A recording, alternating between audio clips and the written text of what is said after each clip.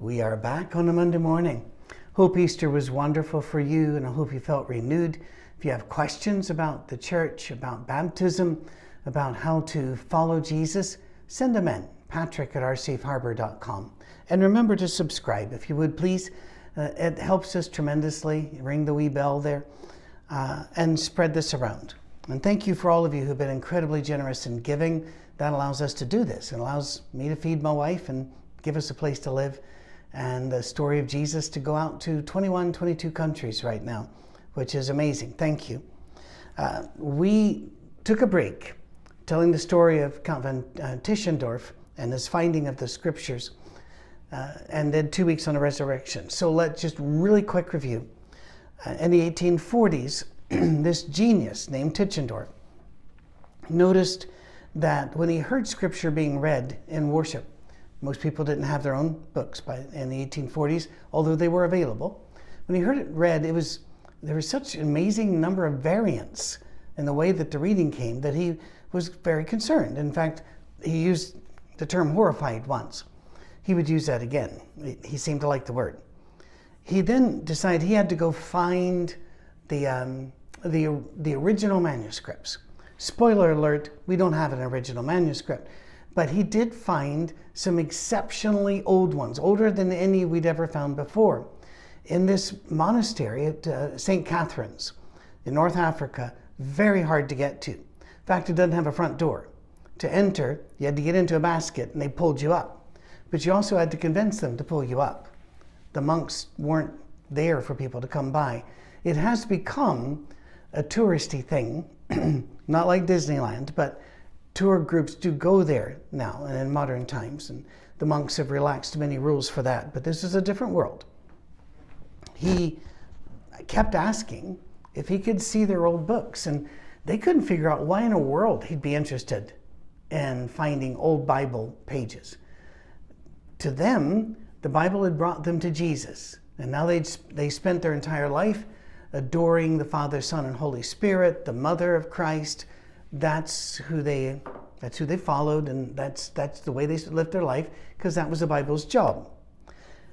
They did not feel it was important to find those other manuscripts or even to care for them. So Tischendorf was, you got it, horrified when he found some of these sheets in baskets that were being used to light the fires. And when he pulled them out, realized he was holding the oldest then yet found version of Scripture. They used it to put in walls, cracks, to chink the cracks so that the wind wouldn't come through. He found them used as wallpaper. He found that many of them had been thrown away. And so he used trickery, chicanery, bribery. He lied, he stole, he did everything he could to get as much out as he could, sneaking it out. And he made a few trips. They got onto him, and many still in history look upon him as a villain. To people who wanted to see what the New Testament looked like in its most ancient form to date, they looked upon him as a hero. It's a very complicated thing. But he had certain rules as he laid out all of these different variants. The text is only to be sought from ancient evidence, especially from Greek manuscripts, but without neglecting the versions and testimonies of the fathers. In other words, if there's a doubt, use the oldest version. And then pay attention to what tradition and earliest scholars have said about this. A reading altogether peculiar to one or another ancient document is suspicious. Just means if you only find a variant once, it's probably not what the original said. The more often you find it, the more you have to question.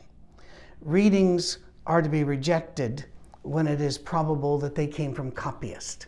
Now we find that in our modern Bibles.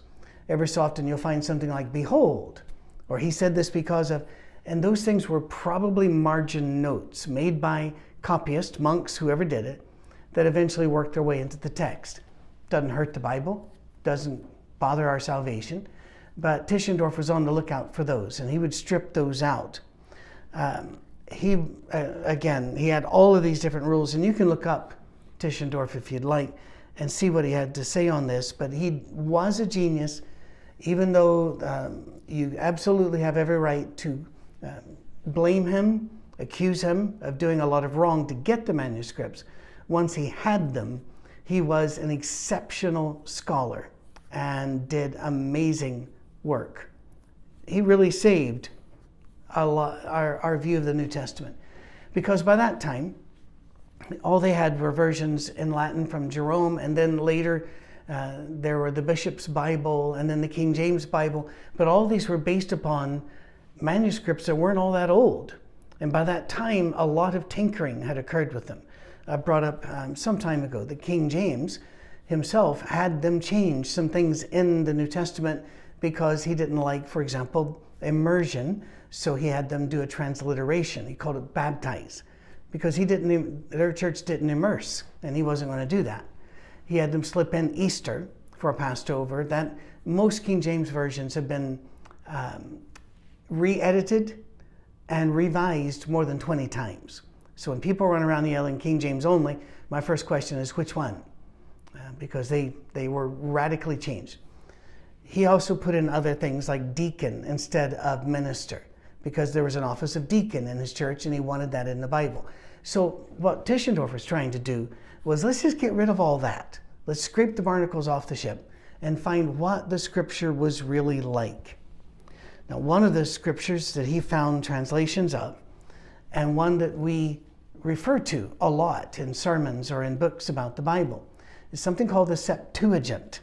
It refers to a Greek translation of the Jewish scriptures, the Old Testament. It was Paul's favorite version. He quoted from it more often than any other version of the Old Testament. But what you might not know about the Septuagint is this. It was said in a story, undocumented, not backed up, a story that there were 72 Jewish scholars, hence the name Septuagint, 70. They told me, put 72 of these scholars in 72 rooms with copies, without copies of Scripture, and told them to translate Scripture into Greek from memory, because they knew all of these Scriptures in their heart. When they were done, all 72 were compared, and they were perfectly in agreement with each other. The story is not true. It cannot be true.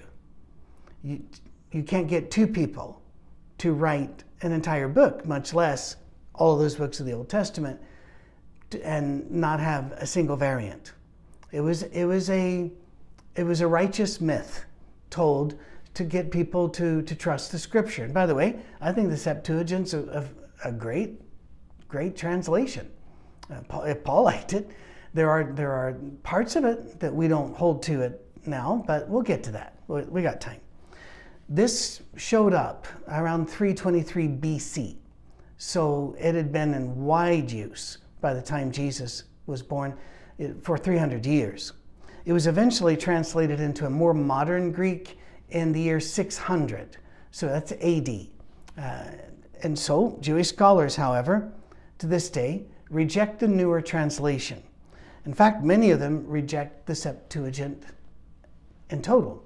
They look upon it as a Christianized version of their Bible. They prefer the Masoretic text of scriptures, believing Hebrew has an intrinsic holiness in its sound. That is not unusual, by the way. There are some scriptures that were only written in Coptic or in Gothic, or there are scriptures that were written in Sanskrit. The Muslims believe that their Quran has to be in Arabic, that any translation of that defiles it. And so they memorize it in Arabic. Even non-Arab speaking people will memorize the sounds, inflections, and meter, because it's considered that language is a holy language. The Jews feel like Hebrew was more holy, so they kept the Masoretic text, and it was to be there forever. When we look at the manuscripts, though, we see some issues. The different translators of different books used different ways. I mean, they vary widely in skill, linguistic skill. Many of the books in the Septuagint never made it to our Bibles. Some of them were never considered scripture by the Jews. So one wonders why they got in there. Well, they were looked upon as important books, books that were part of the culture, but they were not considered scripture. The Septuagint is, in other words, a collection of holy works. It is not a translation or a pouring out from the heart of the Torah. It is a collection of sacred books. The Septuagint that we know today comes from 600 AD. It is not the same as the one Jesus knew or that Paul was quoting back in their time. Origen, a saint and scholar from North Africa, gathered all the Hebrew scriptures he could find, and he compared them with all the Greek ones he could find. And he wrote a column by column, I mean, what a job, line by line breakdown of the variant readings, tracing which reading was more likely to have come from which source. Here's the heartbreaking aspect of this. That work is lost. We know it happened. We know it was copied extensively. We know in private letters that it was very useful, that people took this and used it to make their own versions in their own languages, and we don't have the original. And that's it's really sad. It's rather like what would happen if we did not have Matthew, Mark, Luke, and John, but rather a scholar like Origen was to blend them together, working the variants into one cohesive story, this massive work. And so all we have is the harmony of the Gospels. We've lost Matthew, Mark, Luke, and John. That's kind of what happened with Origen's work. Variant readings number in the thousands, but they're unknown to most of us, but it gives us real questions. Whenever somebody stands up and says every single word in the Bible is breathed from the mouth of God, we have to wonder, well, the ones in the variants we printed, but not those? And that becomes a problem. It really does. If you look at the Bible as our story of faith, the interaction of man and God, Him bringing us to Jesus, and then filling us with the Holy Spirit, telling us to do good, to love God, love each other as our neighbor, and to move forward, spreading the news of grace, love, peace, and joy, then we can deal with this. But if our Bible is our avatar, our perfect physical manifestation of a perfect God, then we have problems, because the variant readings do number in the thousands. By the way, I like Bart Ehrman and I like his books, but he writes, lost gospels and misquoting Jesus, and it's always over a variant that really doesn't make a bit of difference. And so the variants are there, but we shrug our shoulders. We know they're there. Doesn't bother us. Some scriptures of ancient origin are found in the Septuagint, but they're not in the Masoretic, which means ancient Jewish books exist in Greek in the Septuagint, that by the 600 AD mark, and well before with the Masoretic text, the Jews weren't accepting. We're going to look at that eventually. Maybe by this summer we'll be able to go and look at the Apocrypha. There are deuterocanonical books. There are, I can't even pronounce the word today. There are books written in between the Old and New Testament. We'll look at those.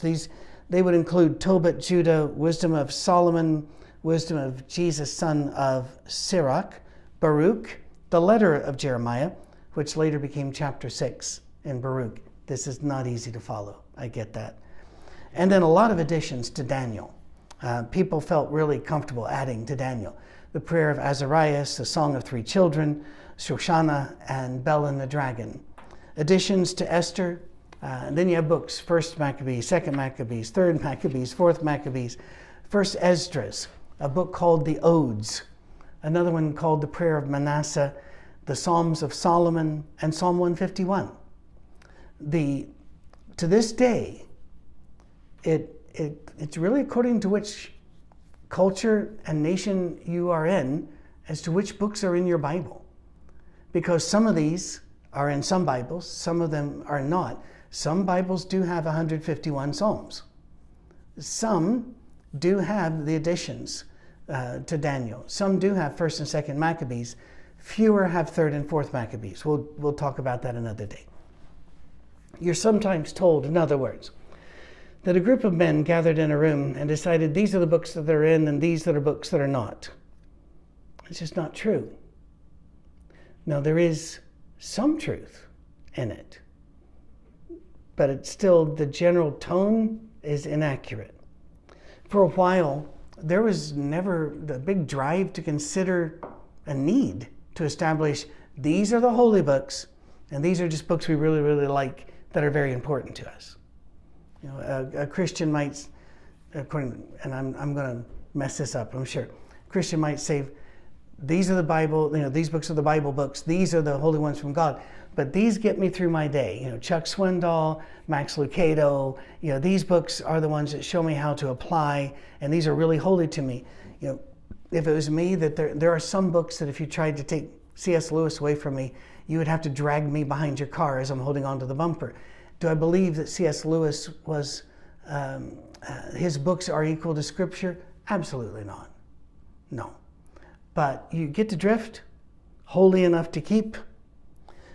But there was no big drive to separate those two into distinct piles until about 70 AD, when a group of rabbis declared that the Jewish scriptures were closed. There would be no more books in what we call the Old Testament, they call the scriptures. That was mainly to keep Christian literature from sneaking into their books, because Christians were, looking at the Old Testament and seeing the many prophecies about Jesus, they are legitimately there, that he absolutely did fulfill. And so when they retranslated the scriptures, they would bend words a little bit to make sure that the pointers to Christ were a little bit more obvious. And the Jewish rabbis, I think very understandably, said, leave our stuff alone, the scriptures are closed. Well, Christians passed around books, but they didn't form a canon, C-A-N-O-N. It comes from a word meaning a rule, like a measuring stick, or a standard. And they didn't form a canon for nearly 300 years. Books written by apostles were considered most important, so much so that forgeries did abound. Some of these forgeries were really forgeries. They were written to make money, to cause trouble.